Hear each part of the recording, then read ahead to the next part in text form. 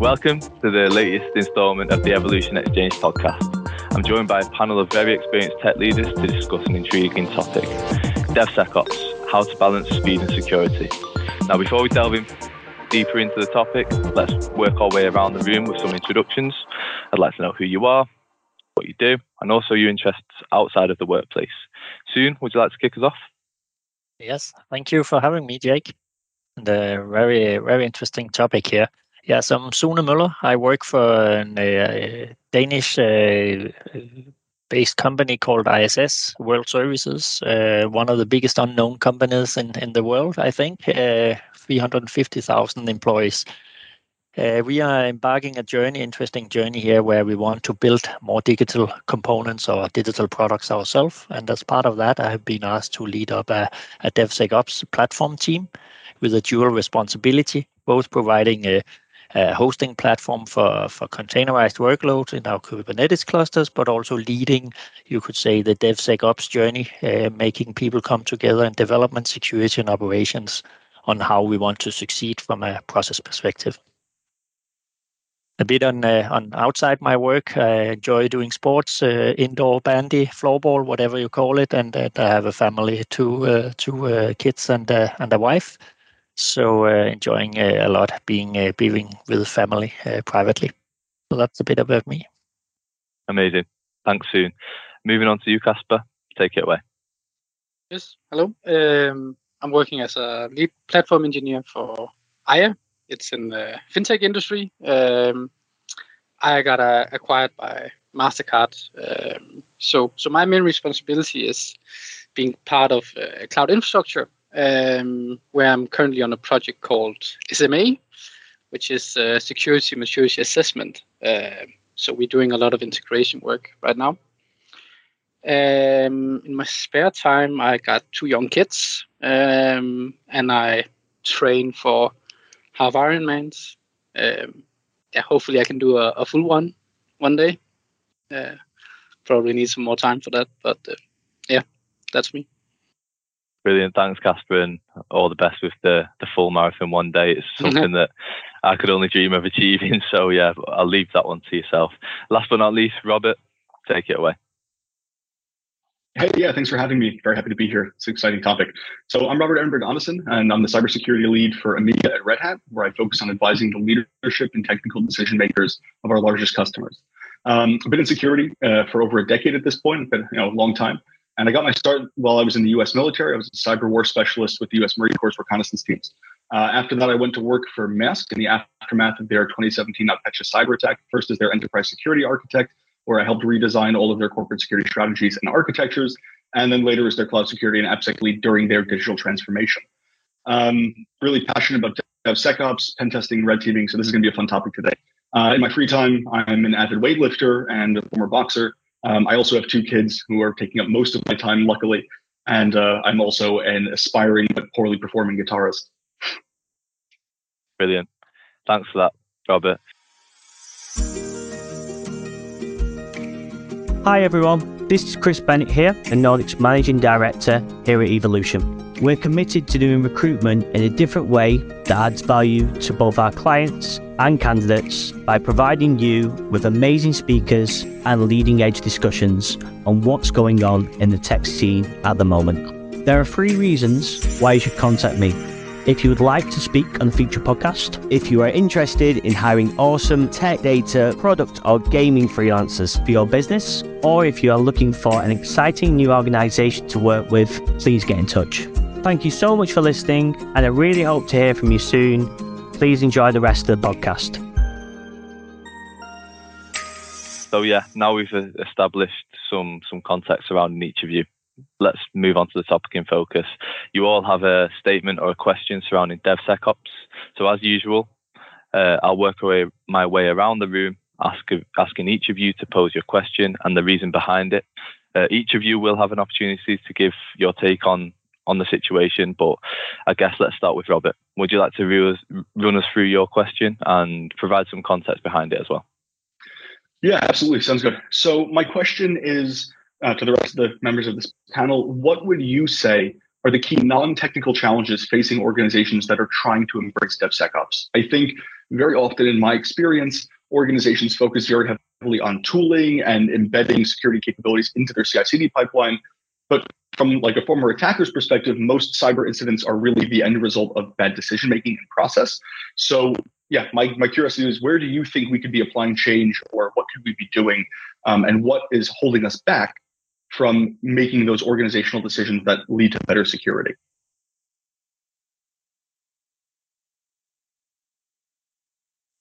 I can start, I guess. So we are still very early in this process. We're just adopting security practices in the whole life cycle. But as I see right now, one of our challenges is to have people understand why we suddenly need to have vulnerability management scanning tools, for example,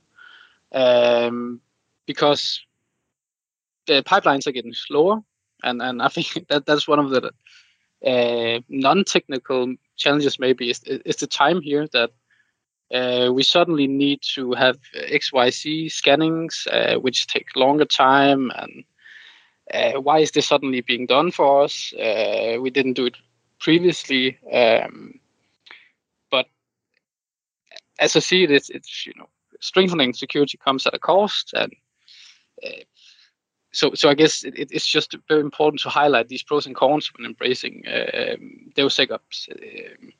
So for me, the non-technical part is probably time consumption for using security practices.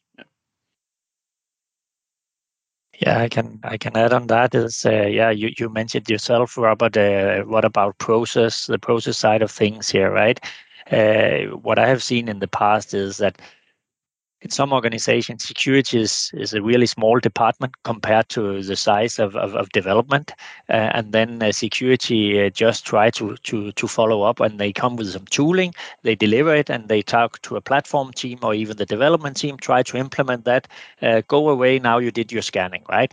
But what if then the result of those scanning comes out with medium or high risk issues, right? Where do you go? How do you get adoption of handling those, right? Because a lot of developers are not used to work around the security risk, right? How do they solve it, right?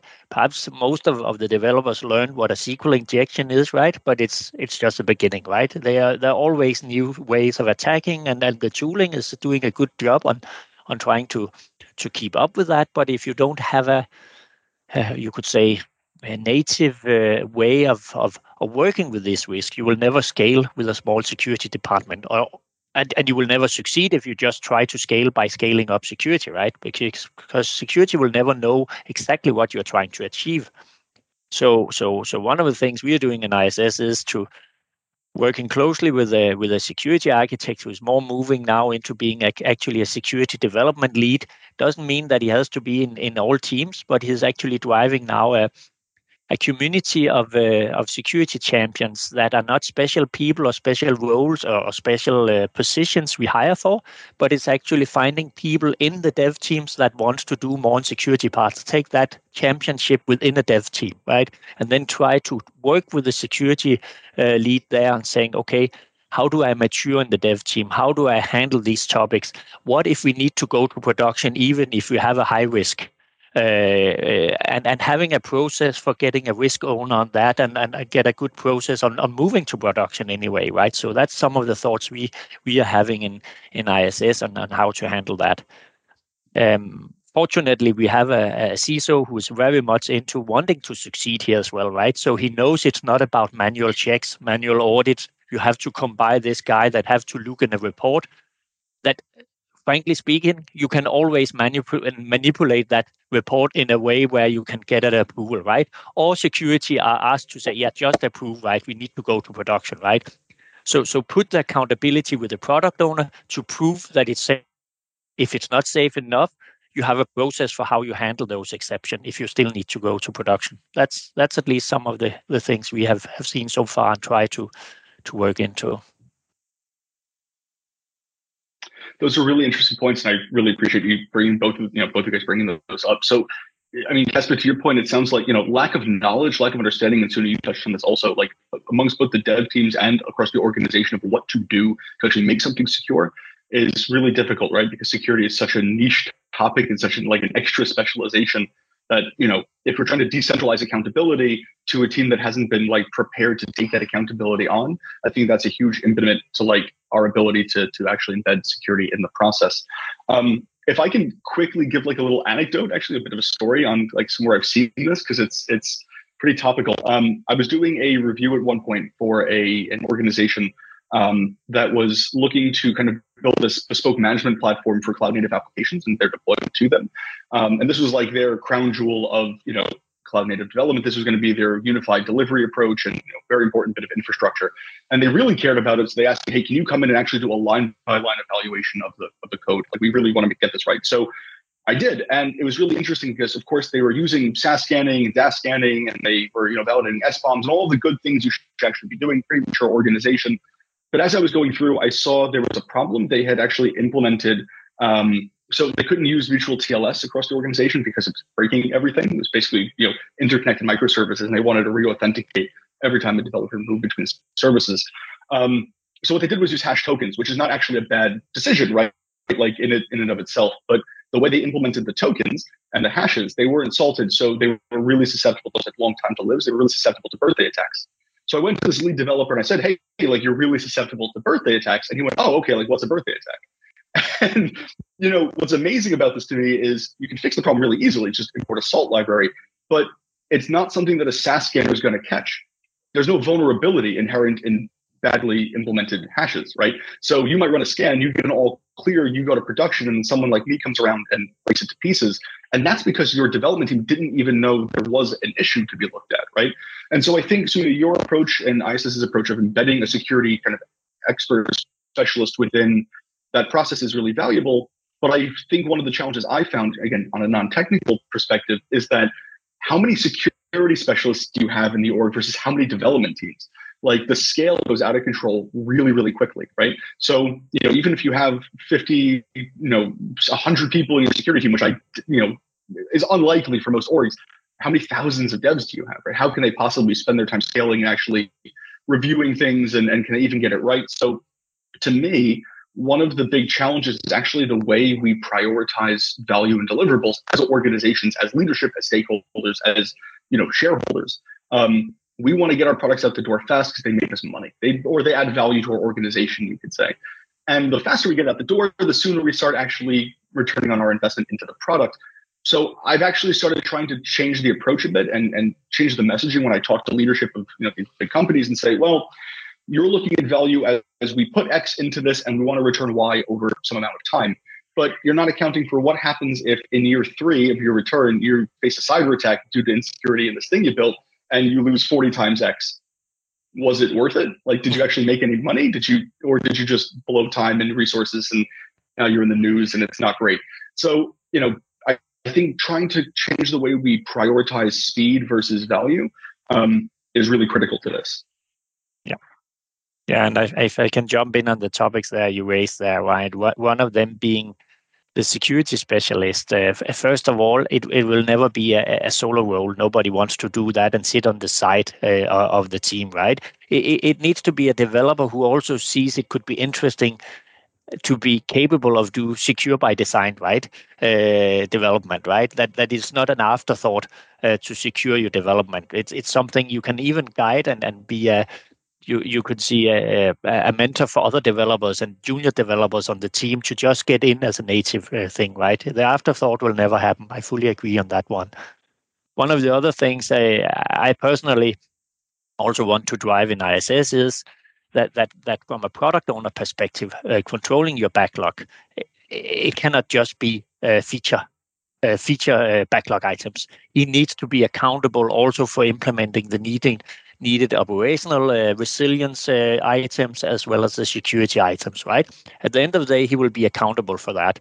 He might have a majority of team himself, a development team that doesn't know how to do that, but that's where he has to reach out and get guidance from operational specialist and security specialist, right? One of my experiences in the past was also outside ISS that it always comes second to do the non-functional requirements, right? Because, we can do that when we deliver this next sprint, right? but then business are eager to have more features in and so on and so forth, right? And so if I think it's very much around what you're saying, and that touched on a lot of organizations not being aware that being compliant is not for free, right? It's not for free to be compliant, but they were used to that because they thought in the past it didn't have that extra cost. No, but that was the value of being uncompliant, actually, right? Being uncompliant is a lot easier and a lot cheaper, right? But exactly what you're saying here, Robert, how can we talk about that to management so they know that it just has another price? Another attack is not an option, right? I don't think so, right? It's also a brand image will be hurt, right? And I think there was a lot of companies in Denmark where it kind of spread, right? First we had Maersk, then we had ISS, and then we had I can't remember the third one just after there, right? That so I think it's getting more up to speed, but it needs to be ingrained in what we deliver and not as an afterthought. I guess it also depends on sometimes it depends on the size of the companies, right? You're mentioning very large companies. I mean, where I am is a kind of startup, where I was at Lego previously, where it was, a different setup, but now it's more, we don't really have security engineers in Aiia, but there is plenty in MasterCard, right? Where we get help from them. But we also have some challenges regarding the whole implementation of this, because either we don't know enough or it's something we have been enforced to do from MasterCard side, and then we are trying to implement the toolings and so forth. So I mean, for us it's very challenging also to first of all implement the whole DevSecOps approach, but also how do we handle it afterwards? So yeah. I think that's a really interesting point. Like also from the perspective of smaller companies, right, or mid-sized companies and startups, and every organization, both through industry vertical and the horizontal size, has its own challenges and needs that one size solution doesn't fit all. I think one of the challenges you really touched on just now is the idea that you've been kind of forced to implement these things, and developers don't want to do security; they want to develop, right? They want to do their jobs, and I really sympathize with that. I think one of the challenges, I think the way we structure our organizations, we don't really focus on creating a conducive culture of empathy. So oftentimes, sitting in security, and I've seen this in both small organizations, I've worked in open source communities, I've worked in startups, and actually running one myself, as well as in large organizations. And I've seen this across the board. People care about the work that they are supposed to do, right?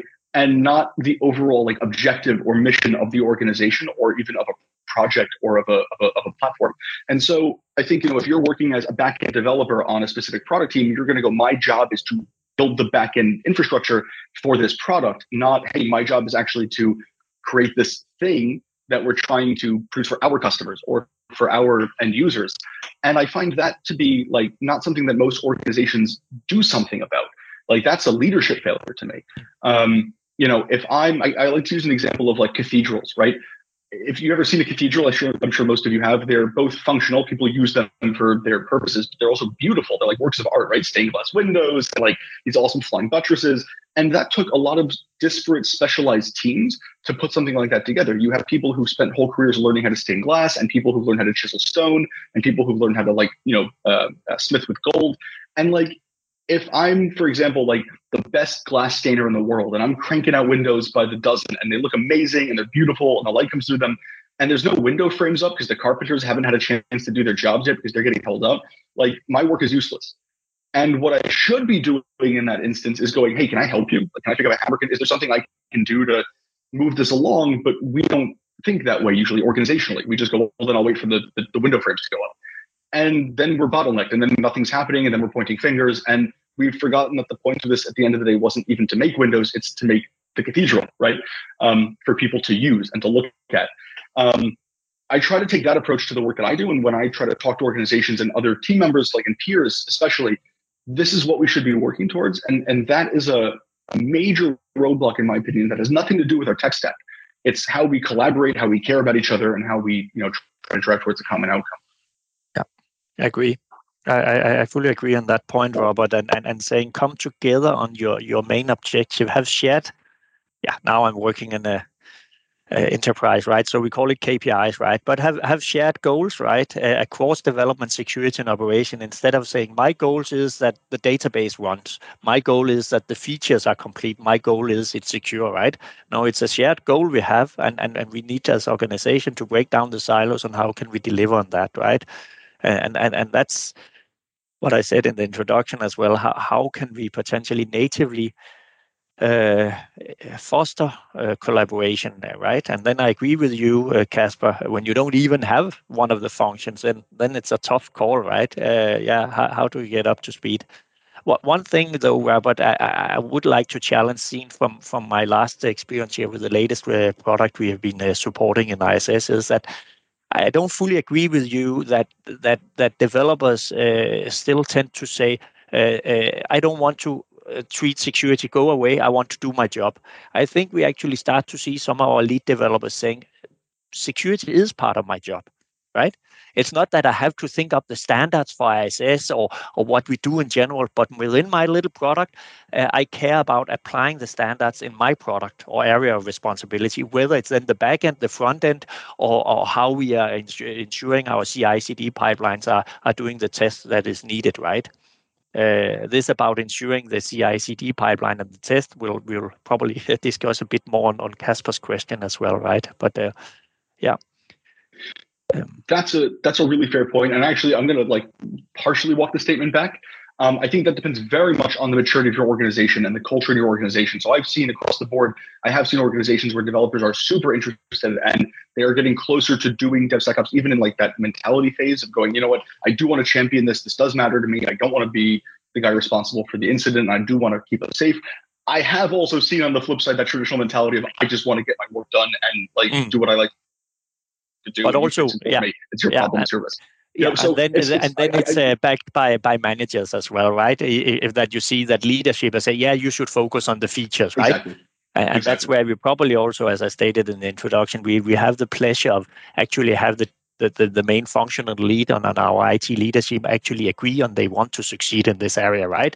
So they know developers or product owners actually doesn't gain a lot from escalating this, because they will lead to their peers at the management level and say, yeah, but we agreed on making security or operations part of a definition of done, you could say, right?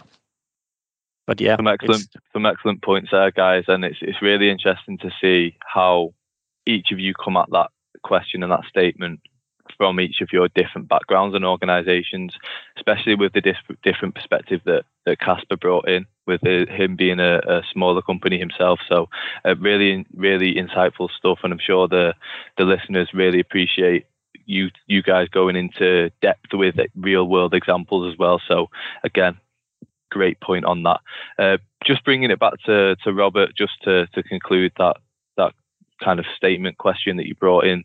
Is there anything you'd like to add on this? I mean, nothing terribly much so. I think we've covered a lot of it. I think if I could leave a final message, it would be, if anyone's listening to this and you have the ability to impact change in your organization, it is a combination of caring about the work that your teammates are doing and, being empowered or empowering your teams to truly own what they've been made accountable for. So if we want to push security into the DevOps teams, then we have to teach them how to do security as it applies to their work and provide them all the support that they need to do that. Amazing, and nicely wrapped up as well, Robert. Moving on to the next question, I know Sune, you had a great question to do with DevSecOps. So could you provide your question to the group and give some context behind it, please? Yeah, sure can. My question was more in the area of how we can scale what we see, or what I also seen in the past, and when I listen to talks in the community, is that the silver bullet seems to be this central platform team, right? They will do the pipelines. They will have the central hosting platform. They will define, if you just deploy in a container, we will run your workload, and there will be one way of deploying that, right? But if you don't get a very, very high level of automation, which if you're doing that, leads to another question on how much tooling do you need and want to build as an organization, right? But if you don't do that, then potentially that will never scale, right? That you have this central team that have to onboard everyone, and each time there might be a problem with the pipeline or a workload in the cluster, they have to look after it, right? In the beginning, it looks very good, but then after some time, I see over and over again that it doesn't really scale. We see a backlog grows on a central team and development teams being impatient for getting things delivered, and then they find their way around.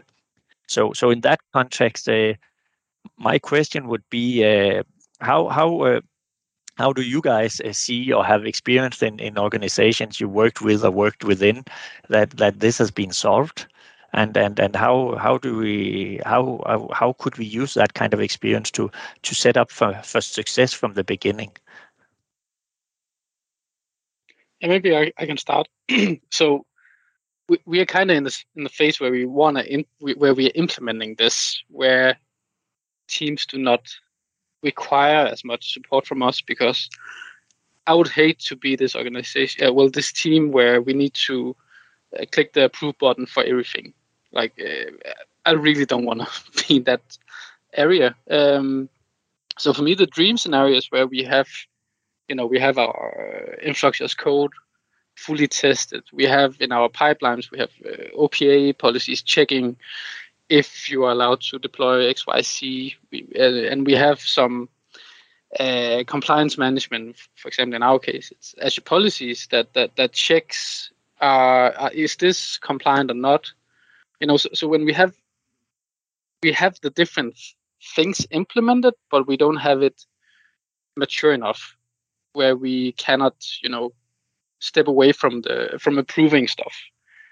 Because ideally, at least in my mind, if we have all the unit tests or integration tests for both the app code and the infrastructure code, and we have the compliance management gates, and we have the vulnerability scanning gates as well, then there's not really a requirement for having this DevSecOps team to press the approve buttons here and there. So if that's implemented, then it doesn't really matter if it's 5 or 50 teams, because we have set the boundaries and we have fully tested what we think of compliant. So yeah, I think that's my take on it.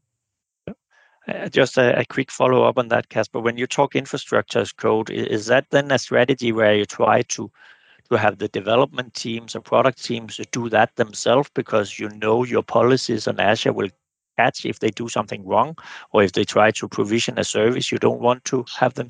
Is that your approach, or is you doing the infrastructure as code for product-specific infrastructure, of course? So we right now it's a bit of a mix, but what we aim to do is having standardized Terraform modules from us.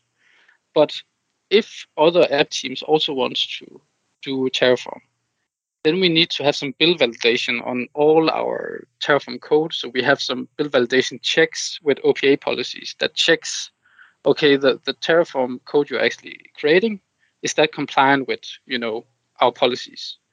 So that would be like the first step for the Terraform code. But the next step for the implementation is that, okay, you might do a Terraform plan, everything is fine with the OPA policy, but on the Terraform apply, you'll get blocked by the Azure policy. That is like the final gate for us before you go into Azure. So that will probably say, okay, this resource type might not be compliant. So you because maybe our OPA didn't catch it. But then we have the final step with Azure policy that says, no, we don't want to have X resource type or whatnot, or you cannot have this public, and so forth. If that makes sense, yeah. Yeah, definitely does. So if I can also add something in here, I think, Sune, you kind of actually touched on part of the answer already when you said automation, right? So one of the keys towards building this kind of scalable and more robust pipeline and ability is to first of all, clearly define what it is that has to get done. So I'm a big fan of providing like a golden path directive or a pattern to follow, right? It's not enough to just go to your dev teams and go, make it secure. Okay, like what does that mean for me? And that very much changes if I'm looking at the front end code or the back end or the infrastructure or, so actually defining as an organization, like, okay, these are the things that we want you to do. And I mean, to whatever level of granularity you can get to, right? So not just, like run a SaaS scan. Okay, but like, do I want to see, results every so often? What am I going to do with that CSV file when it comes out? Well, once you have a clear definition of what should be accomplished, building that into a strategic like order of operations and pipeline isn't that difficult. And then automating that pipeline becomes very clear. The beauty of doing it once is you can then scale that solution across the board. And that's not just in the pipeline itself. You can do that with that, secure infrastructure. You go, for example, I'm a big fan of Kubernetes, and you have a really well-defined, container architecture with security embedded. Okay, well, this looks good to me. I'm going to roll this out as a standard container image now for the rest of my teams to utilize. And if there need to be changes or tweaks to their own, use cases, that's fine. You can always raise an exception or make changes that you need to as your team, sees best using their own discretion. But providing that kind of standardized definition ahead of time and automating as much of that as possible through the deployment of both the pipeline and the infrastructure, I think is really the key. Yeah, and I agree, Robert. You can do a lot of nice things, improvements if you can. If your abstraction layer is Kubernetes and Docker containers and so on, agree. As said in the intro, we sometimes struggle with taking that abstraction layer. It will not fit in our company, right? Because many places. I saw this good presentation actually where you said, okay, being agile and supporting that put a lot of cognitive load on operations teams, right? And potentially security teams.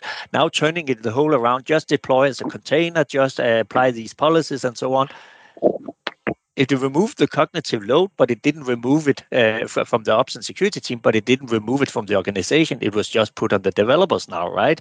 And building things in a container, I mean, you can see commercial off-the-shelf products out there saying now they're cloud native because they run in a container, and it's this big monolith running in a container that can only scale vertically and never horizontally, right? So is that really what we want to do? And that could potentially a flip side on saying everything needs to run in a container, because then as a developer, you definitely need to understand how do you develop and deploy for container-based workloads, right? But yeah. Sure, it makes sense. I mean, for once, I'm feeling a little attacked here coming from Red Hat, right? But no. And we are an organization that also use OpenShift, right? So sure. No doubt I'm gonna get smacked around a little for what I'm about to say, but containers aren't always the answer, right? Like, of course not. But what I mean is providing a standardized definition of minimum viable security is probably always the answer. And whether that's on a VM or a container or on like bare metal infrastructure, that's kind of the irrelevant bit. How you implement is really what matters. And so it's more about, do I know what I'm supposed to implement? Have I made that clear to my teams? Are they able to do that?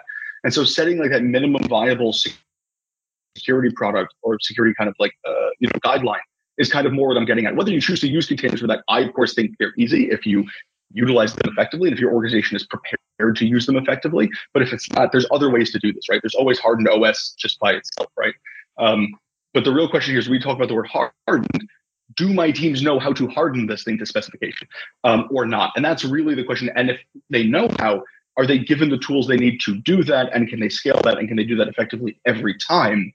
Yep. That's really where I see this breakdown, right? It's usually just, hey, go ahead and make your thing and then secure it. And that doesn't help me at all as the developer or as the security guy who's got to come in later and fix it, right? Because that's always a nightmare of discovery and time wasted, and everyone hates me. And And Kasper, to your points, I can see similarities in our approach, right? Potentially also when you're talking about deploying to Azure, that's also because, I don't know, in our case, it's also because we don't want to limit the type of services the product team is using, right? We can never keep up with making sure that you can use that or that, because we will not we'll never be responsible for operating. So of course the team needs to understand what it takes then to operate that, right? Things being a PaaS service doesn't mean that the operation goes away. It's a different level, but somebody still needs to to know how to tweak and optimize or scale up or scale down or scale out a database, right? So these kind of things, they are still important. What we're also trying, we are trying to do the same thing. We try actually to use external module repositories for Terraform and Azure, right? The Microsoft, I don't know if you could call it owned, but driven one, right? But we also want to drive an inner sourcing on things like Terraform, but also perhaps pipeline templates and other stuff, right? Where we as a central team will then pick the responsibility of being reviewers and approvers, but anybody in our organization can do a pull request on that repo, right? Or these repos, right? That's actually what we would like to do, right? Because then you could come in and do that. It could also be an education journey for some of our security champions to try it out, and then you could have some people looking at code and reviewing and peer programming with them in that sense, right?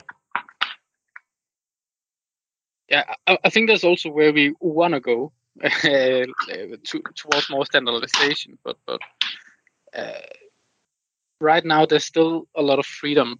Yeah, maybe I'm already asking my own question a bit here, but in regards to, for example, who should create Terraform modules, if it's so open that dev teams can also do it, because there are some engineers that are very skilled in Terraform, even though they are not infrastructure backgrounds. But if we open up for that, then we also need to have the compliance like policies as code in control of the whole deployment before it goes there.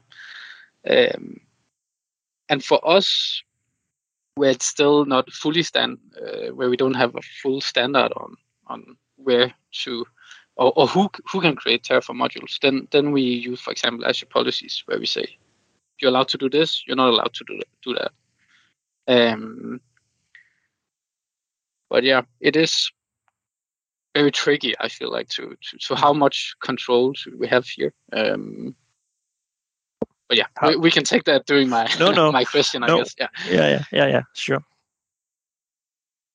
But there's also something that we are very similar, actually, Kasper. I don't want to sound like we solved all these things, but it's approach, right? And we say there are something we will always handle centrally, and that's for sure. If your services need to connect to corporate network, then no doubt we need more control on what you're deploying there, for sure, right? But we also early on took an approach that the only way we integrate is not via private network connectivity, right? If you have different, so we define quite strict product domains or program domains, where within that you can use your virtual network in cloud and connect things over that private network. But it doesn't mean you have a private network connectivity to your neighbor product or to our legacy platforms, right? That's where our global integration platform will come in place, that you need to use cloud native or proper secure the integration pattern that can securely run over public internet. There might be cases you want to tunnel it still, but essentially we want to make sure that from a security standpoint that those connectivity are done, right? So I also think we treat and teach our development teams natively not to expect they can just get a cable into a database to do a beautiful database integration pattern on the neighbor application domain, right? So we also try to you can say if they do bad things, they will definitely broke it, but blast radio will be their own application domain, right? They cannot spread into another application domain because there will be no network connectivity, for instance, right? So that's also a thing where we try to balance, and that's, you can say, you lower the cyber risk score because it's isolated, and we also try to not make the most complex one first, right? We try to, and we are not a bank, right? I need to say that, right? But we still treat a lot of customers' data, right? So we need to be careful, right? It's still, we have a lot of compliance. It's not the banking compliance, but there's still a lot of compliance, and we actually also have banking customers, right? So there is a lot of things there we need, of course, to treat. But it is, it's the same path we are on here. I would say, like you were saying, Kasper, and we try to give some kind of autonomy and make people move forward, and then when they have challenge, try to work with them and take them as a step on maturing, right? And that's also the only place where they see, okay, now development teams, they don't see that they can just hand over the security responsibility to anybody else, right? So that's also why we see they are picking a bit more up on doing that, right? But it takes a lot. And coming back to your question, right, Robert, it takes a lot on management level to support that and drive that behavior natively. If I can just quickly add to that, to both your points at once, it's really funny that, I keep thinking back to the statement you made, Kasper, who's supposed to build the Terraform, right? And like, that's part one of the question. Then there's who's supposed to secure the Terraform, right? Which is not necessarily the same answer depending on the organization. And I see there's this, especially with regulated industries like the financial sector or with, governmental organizations, I see a lot of the time with this push to decentralize security responsibility and decentralize, there's also then a let's say a shrugging of the shoulders to the definitions of security, right? So it's one thing to go, okay, well, the dev team or the DevOps team rather will be the ones to implement, but then do they also have to come up with the list of controls and the architecture? And like, this will never work, right? So in my mind, personally, you should still have that traditional security organization that CISOs org. But to me, what it should be responsible for, first and foremost, very much so like the security operations elements, incident response, forensics, et cetera, if that's something you've insourced. But more importantly, the definitions of, okay, we're a financial organization. We have a set of compliances we have to adhere to, as well as some other technical controls we'd like to meet. Here's what those things are, and here's how we expect them to be met in a certain way. And we will talk about this, I think, when we get to your question. But then the actual choice of how to do the implementation, like what is the best solution for that specific team, should be left to the team. That also creates the separation, segregation of duties and accountability for that security team to go back and say, okay, has it been done? If they're prescribing and implementing and checking, you have a problem. But otherwise, if they're not doing anything and they're saying, well, just go ahead and you figure it out, that's arguably an even bigger problem, right? So it has to be that balance between, here's where the prescription comes from, here's where the implementation comes from, here's where the validation comes from. And those can't really be the same house, so to speak. Yeah, and I totally agree on the, it's not necessarily the ones creating the Terraform modules that are responsible for creating the, in our case, OPA policies, right? Because I guess in the perfect autonomous world, if we have all the policies in place, then, everybody could potentially create Terraform modules and implement them. That would be, I feel like, a cool thing to have in a company where it's not, only a centralized place where you have to use these modules. But there's also a lot of challenges with having that approach, for sure. But yeah. Really amazing stuff, guys. Yeah, really good insights again. And I know we've discussed a lot during that question. So just, moving on to you, Kasper, you did go briefly into your question. And I noticed you reserved yourself a little bit. You didn't want to give too much away there. So be sure to just give us all the full shebang, so to speak. Let everybody know what your question is and give some context behind it. Yeah, sure. So the question is how to balance trust versus control when it comes to using pipelines or pipeline templates. So our example is that it's kind of like a startup culture that, there's a bunch of different Terraform modules, there's a bunch of different pipelines, and the application teams have a lot of freedom. But ever since we also got acquired, then, there's a need for standardization. Because it also becomes very tricky to ensure, for example, if one team have their own pipeline, how do we enforce vulnerability scanning gates if you have like a high risk, whatever, etc. So for us, we have very much been in love with this freedom, but we can see now that there's a need for more control and a more centralized place where we have our pipelines, where we have our Terraform modules, and so on. So yeah, it's how do we make a balance where it doesn't become like one department that are just this control mechanism that as I mentioned earlier, we don't want to be this department where we just click approve on everything, or we have to click approve on everything. Yeah.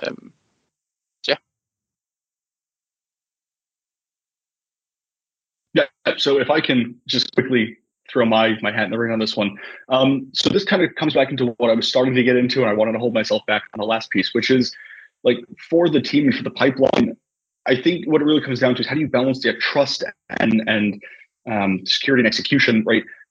To me, it's that ability to provide a high level like prescription or a pattern for like what good would look like to the teams who actually have to do the work. So, for example, like as a security team, as a security professional, I might have requirements for what constitutes like a secure API for me and for my organization, right?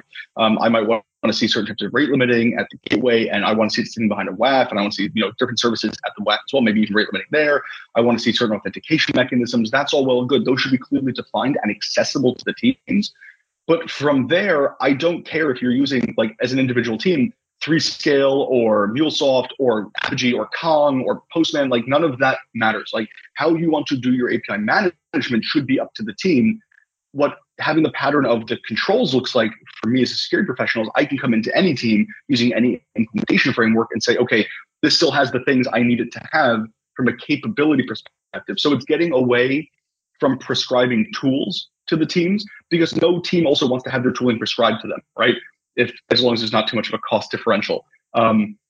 It's more about these are the things you have to do, and how you do that is very much up to you and will enable you and provide you the expertise you need to achieve that. But I think it's creating that mechanism whereby no one is in any doubt about what has to be done, but there's freedom of movement to do what you think is the right way to do that within the context of achieving the goal. That also creates overhead, of course, for whoever has to create those patterns or to the teams to make sure they're actually adhering. Knowledge management. It's not like it's a simple solution, but I do think that that's one of the, starting points. Yeah. If I'm to add on that, Kasper, I think we are very much on process side of things again, and trusting and teaching people to do the right thing right here. And then there can be a timeline across that where teams need to mature as they adopt more and more of the controls and checks we want them to do, right?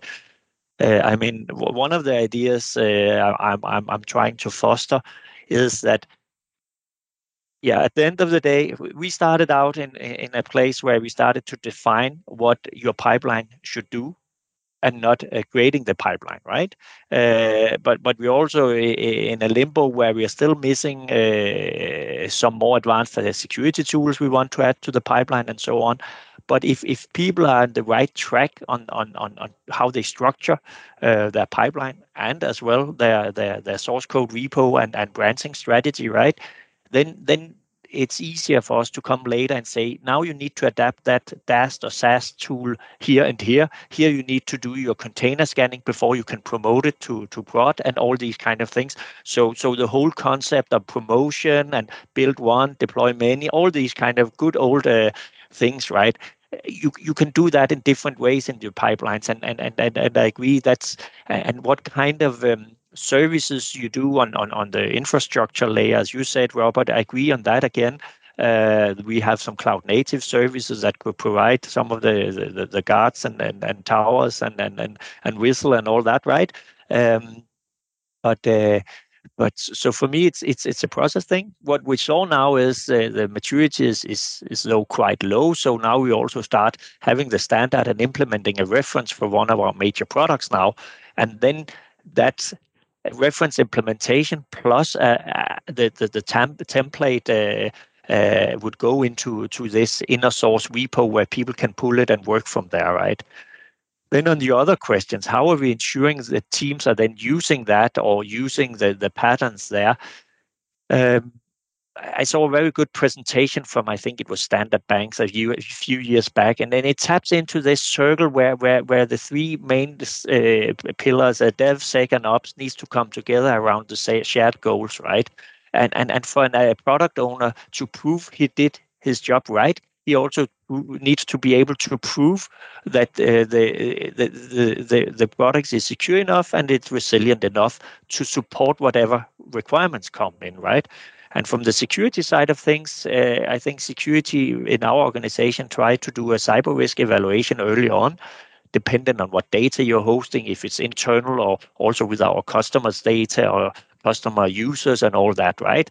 And then based on that, not every product is equal, right? So there's some of the product where we can ease down and say, yeah, you can go try to implement that standard. We will come back to you. We may audit you. And there are others where we'll be heavily engaged from day one and so on. So that's also a bit of a balance. But at the end of the day, what I saw that I think Standard Band did here was that they created some metrics that all teams needed to be able to provide as part of their pipelines. And if your central pipeline are actually capturing these things and putting them in some kind of shared repo, for instance, it could even be your observability platform, right? I saw that a technology like Elastic Cloud now have native connectors to some of the major pipeline tools as well, right? So you could have that single pane of glass not only from a runtime operational perspective, but actually also from a pipeline perspective. So you could say, yeah, as a product team, we just deliver. We're transparent at the metrics. If you want to audit, look in there. Don't bother us, right? If you have questions, then of course come to us. And if a team is not able to provide that, then it's probably because they're not using your pipeline methodology or integrating to that dashboarding or whatever, right? So we are not even close to that perspective, but it's some of the things, right? And then we would also like to do some kind of continuously maturity assessment and training session with teams on where they are on a DevOps maturity level, right? Based on discussing these things, right? Did you improve from last time in this? Did you succeed in having fewer failures or security risks brought into production and so on, right? Of course, there are applications where you simply cannot allow any single thing to happen, right? But there's also others where the risk of that is lower, right? And I don't think it takes us anywhere if we elude ourselves to say that everything has to be 100%, right? So it's this. At least that's like some of the concepts we are trying to work with, right? Okay. Sorry, Robert. I can see you. I just want to follow up on the template part because so initially we had some different ideas how we could kind of control pipelines. So one idea was have a template of a pipeline template. So the template you need to use must have these things. And another idea was enforcing teams to use our pipelines. I think that's pretty standard. I think a lot of organizations have it like that. And then the third one was enforcing teams to call our templates in their own pipelines. And yeah, we kind of not finalized that part, but I really like the part about having a template for a pipeline template, and then somehow being able to audit it. But we are not there yet. But it could be. I think it's a cool idea because then you don't have to control and audit as much. You just trust that people are using your template of a pipeline templates. There's another piece of this, and it's no problem, Kasper. It's an interesting point, right? And I also like that idea of a template of templates as opposed to just here's the thing and good luck with it. There's another element of this we haven't really talked about yet, and I don't want to take us too far down a rabbit hole, but we've talked about embedding security into the pipeline. We've talked about using SaaS scanning and DAS scanning, but we have to acknowledge that running a SaaS scan or DAS scan doesn't make us secure. It just highlights vulnerabilities. And then there's the whole spectrum of okay, now a team has a vulnerability report. Do you know what to do with that report within that team? Are you competent on actual risk contextualization, vulnerability contextualization? So I've seen organizations run a scan, get a vulnerability report, and then they freak out because they say, oh my God, I have so many critical vulnerabilities and these are terrible. And X, Y, and Z. And the reality is, like, a lot of those aren't really impactful to your environment. And, can you actually take what you see in a vulnerability and put that through the filter of, risk being threat times likelihood times impact, threat being made up of threat actors and threat vectors. So really what you're looking at here is, a threat vector. And even then, most vulnerabilities, a scanner gives you the raw CVSS score. You're supposed to go and apply, the temporal and the environmental scores to that. So I always say when you get a CVE out of a report, you have 1/3 of 1/2 of 1/3 of a risk, right?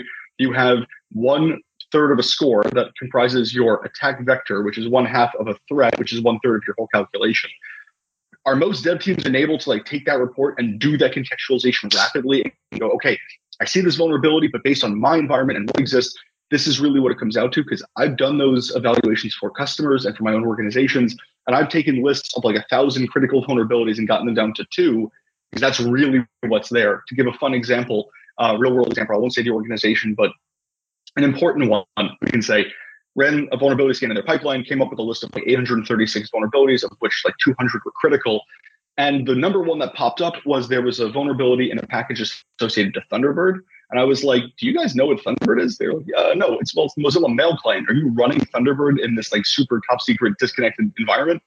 No. Okay, well then you have a vulnerable library and no exploitation vector. So this is a non-issue to you, right? And I take an attacker's mindset because I come from the background of actually exploiting vulnerabilities. And if the gate's not there, the gate's not there to come in, right? So I just also want to caution, we can have all the tooling in the world. We can put all of the, the scanning into the pipeline, but do you know what to do with the results of the scan? And if the answer is no, start there.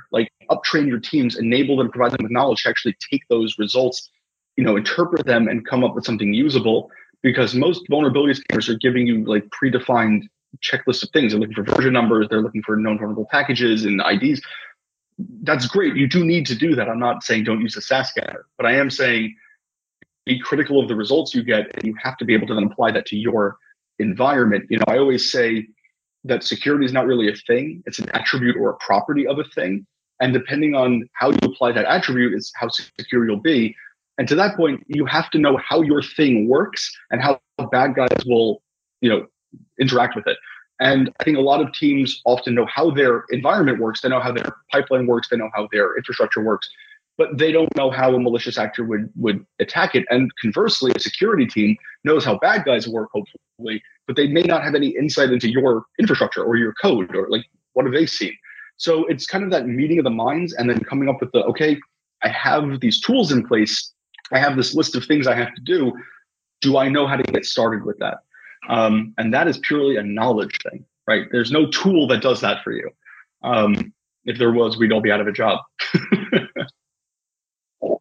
So follow up on that actually, because we are currently in the phase of, we just implemented SAS scanner and a CA scanner, and so we have these weekly scans, and there are a bunch of vulnerabilities, and right now we are also discussing a bit. So who's responsible for handling the vulnerabilities? Is it actually the DevOps team, or is it the application teams themselves? And in our case, it doesn't really make sense that our infrastructure division is responsible for handling those, because it's more or less the application teams that knows their code better than us. Whereas we have seen in other cases where, well, if you have a vulnerability, then it's DevOps or BizOps that are responsible for it. But it's well, we don't really know their code like they do. So in our case, we have said it's not us, it's the application teams. So I just wanted to hear how it is for you guys. What's your perspective on that? So if I can quickly just give my answer soon, I won't take too long, I promise. The reality is I've seen, so I have the luxury, you could say, of working with tons of different organizations, and I've seen different approaches to this. And what I always see happen is this is where the finger pointing starts. It's not us, right? It's this other team that has to do it. And it's security that has to fix me. No, it's the dev team, because that's where the vulnerability sits. And no, it's okay. So the problem that comes in is, let me rephrase the question to you a little bit. Should the responsibility for fixing the vulnerability lie with the team that is most able to grapple with a vulnerability? or with the owner from a business perspective of the risk wherein that vulnerability creates impact. And to that point, if you have a vulnerability within your code or in your pipeline, and that vulnerability is genuine, then you could argue really any way you want to go. So, it could be, oh, well, we have a security team and they know security, so they should fix it. Or it could be, well, it's in your code, you fixed it. At the end of the day, what it comes down to is where do you assign the risk? Who is, and the reason I ask that is most orgs also get risk assigning wrong. And what I mean by that is when you assign a business owner to a risk, usually it's just the top level person of a function where like the vulnerability is discovered or they think the risk is discovered, right? So it's like, oh, it's in the code. So it's the head of, at the end of the day, it's the head of applications. But really, risk should be owned by whoever in the org has the budget to deal with the impact if it's realized, right? So if there's $1 million risk and like it gets impacted, well, you got $1 million problem on your hand. Do you have $1 million to fix it? And if the answer is no, you shouldn't own that risk. So to me, the team responsible should come from within the organization that is owning that thing, right? Now, it's fair to say as that team, I don't have the expertise, the skills, or the tooling to fix it. Come and help me.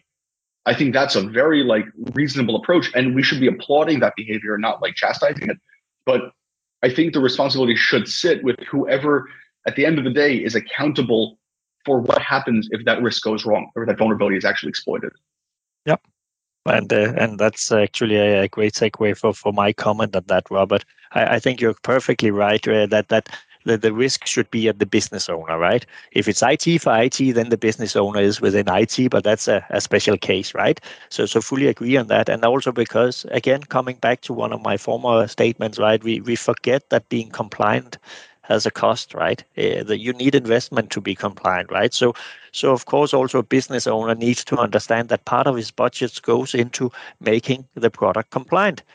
And how we handle it, Kasper, in reality now, and that's led by this new security architect lead or security lead, right? That says, okay, I will take care of that. Our security functions define the policies and what good looks like when something is low, medium, high, and so on.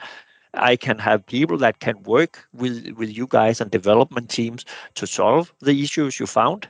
But you will be the ones responsible for actually solving it in your code. You know where it happened. You know what. So you will need to take ownership of it. But there will be multiple people supporting on it, of course. And that's where I fully agree with you, Robert. And from a DevOps team, what we play in that triangle is just to say, okay, security have this kind of security tool stack. We have the experience of building pipelines and creating standards for that and fit them in the right level. So we can also verify with security teams that comes with security tools that they fit good into our pipeline tool stack, our tech stack there, right? That they can provide the metrics in a form that I'm talking about could be in a, for instance, shared repository instead of just dull PDF reports, right? You have to look at manually. That the output is something you can also treat automatically and do behaviors on in your pipeline, right? That part we can pick up on, but we will only be the part implementing that tooling in the pipelines, right? We will be the ones least aware of how to solve it, right? You could have people on the teams with their past experience knowing it, but that's more like coincidence that because of where you're located, right? So.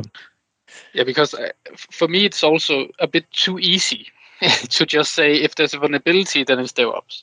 No. Yeah. Agree. Yeah. Yep. And sometimes we've heard that, like when we start to implement it, well, okay, you have a vulnerability, then it's DevOps. They have to handle it. But no, it's just as much the application teams that are responsible for handling this, right? And all you did with your pipeline was to you can say make the issue transparent, right? You didn't create the issue. You just made the development team and security team aware of there was an issue, right? So that's not the same thing as then you also have to solve it, right? Yeah, exactly. Yeah. I do like this. It calls to be compliant. Yeah, I like that one.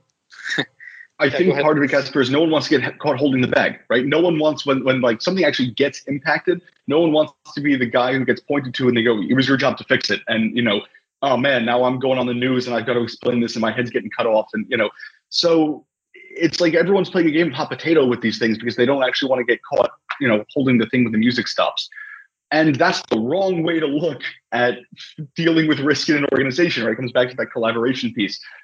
Again, I think this is where, and I keep coming back to this, where like a leadership org has to step in and just define it sits with whoever owns it or however it needs to be defined, but make that clear.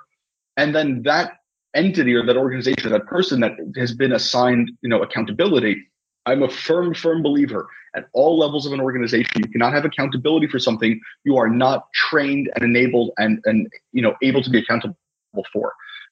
If you don't have the resources or the skill or the budget or the people to actually fix a problem you've been given, you have no business being given that problem, right? And so this is where I think it's a dialogue. So, okay, we need to define, in this instance, it would be, the business owner who owns this risk and therefore the responsibility to fix the vulnerability. But if they're not able to do that, we have to make them able to do that, right? And that's the part that also typically gets left off. It's like, it's just your problem now. It's still everyone's problem if that team goes, well, I can't fix it because I don't have, security engineers to do this for me or what have you. Yeah. Or you're not letting me come offline long enough to actually patch my vulnerabilities and therefore I can't fix this. So don't make me accountable when I don't fix it. So it's really that, like, it has to be a conversation, right? That you may assign accountability, but again, you can only really do that if you've also empowered that accountable organization. And leading back to the native collaboration between the different functions, right? Not something you set up as a SWAT team when the shit hits the fan, right? People just know, okay, we have this one. We know now in security that a dev team would approach us. Preferable this kind of security champions that the security team knows has done his utmost already with his skills level, and then he can reach out, right? So you can also have this kind of single point of contact, so it's not like 1,000 developers reaching security, right? You have some kind of funneling within the dev teams, right? Because we also see in our onboarding that sometimes people forget to teach each other what they learned from talking to us or talking to security, right? So that's where we most likely will have the security champions, probably also have some kind of DevOps specialist or champion, which role is to apply our standard and come back if there's a challenge with that standard, right? But not everybody challenging it, right? That you have some main people. And then a last thing, yeah. Then also, yeah. Yeah, so I was just wondering, have you guys made some kind of like hierarchy model for like who does what when it comes to vulnerabilities, or like, because I feel like that's a bit challenging. That's a challenge right now. We don't exactly know who should do what. Right now it's the application teams, we say, but they can always get help from us. But I think we don't have this, formalized completely yet. Yeah, so that, to me, Kasper, I mean, I that's a common problem, especially, to be fair, in smaller organizations. And that's kind of where, like, usually I'm a big fan of kind of a combination of top down and bottom up decision making. But to me, this is one of those areas where really clearly, like, whoever's running the show should step in and go, this is who has this, like, and it should be well defined. It can only be defined by, the entity that has the authority to define that. But it's actually one of those situations where really purely, I think this is like a top-down decision going, this is how our organization has decided to assign ownership of risk. And like, that's it. There's no, you can have dialogue about this all day long because, again, no one wants to get stuck with it. But hey, someone has to own it. And to me, this is one of those areas where, like, yeah, an executive leader should come down and say, this is how we've chosen to do this. Now, that being said, I like to use that metric of whoever has the budget, and some risks are so big, like I've actually seen risks get us into like boards of directors, like shareholders. So using my own former org and students as an example, when NotPetya hit, the board had to come out of pocket to fix that. It was such a massive immediate loss of financial revenue that they actually had to come out of their own value and sell shares, right? Listen, you could not have assigned a risk that big down to, like a head of applications or a head of infrastructure. They would have never had the ability to deal with the ramifications. And so no one's exempt from this. It's not like, oh, because I've said it's got to be these people, then it can't be me. It's not about department. It's about empowerment, like who is able to actually fix the problem when the problem happens.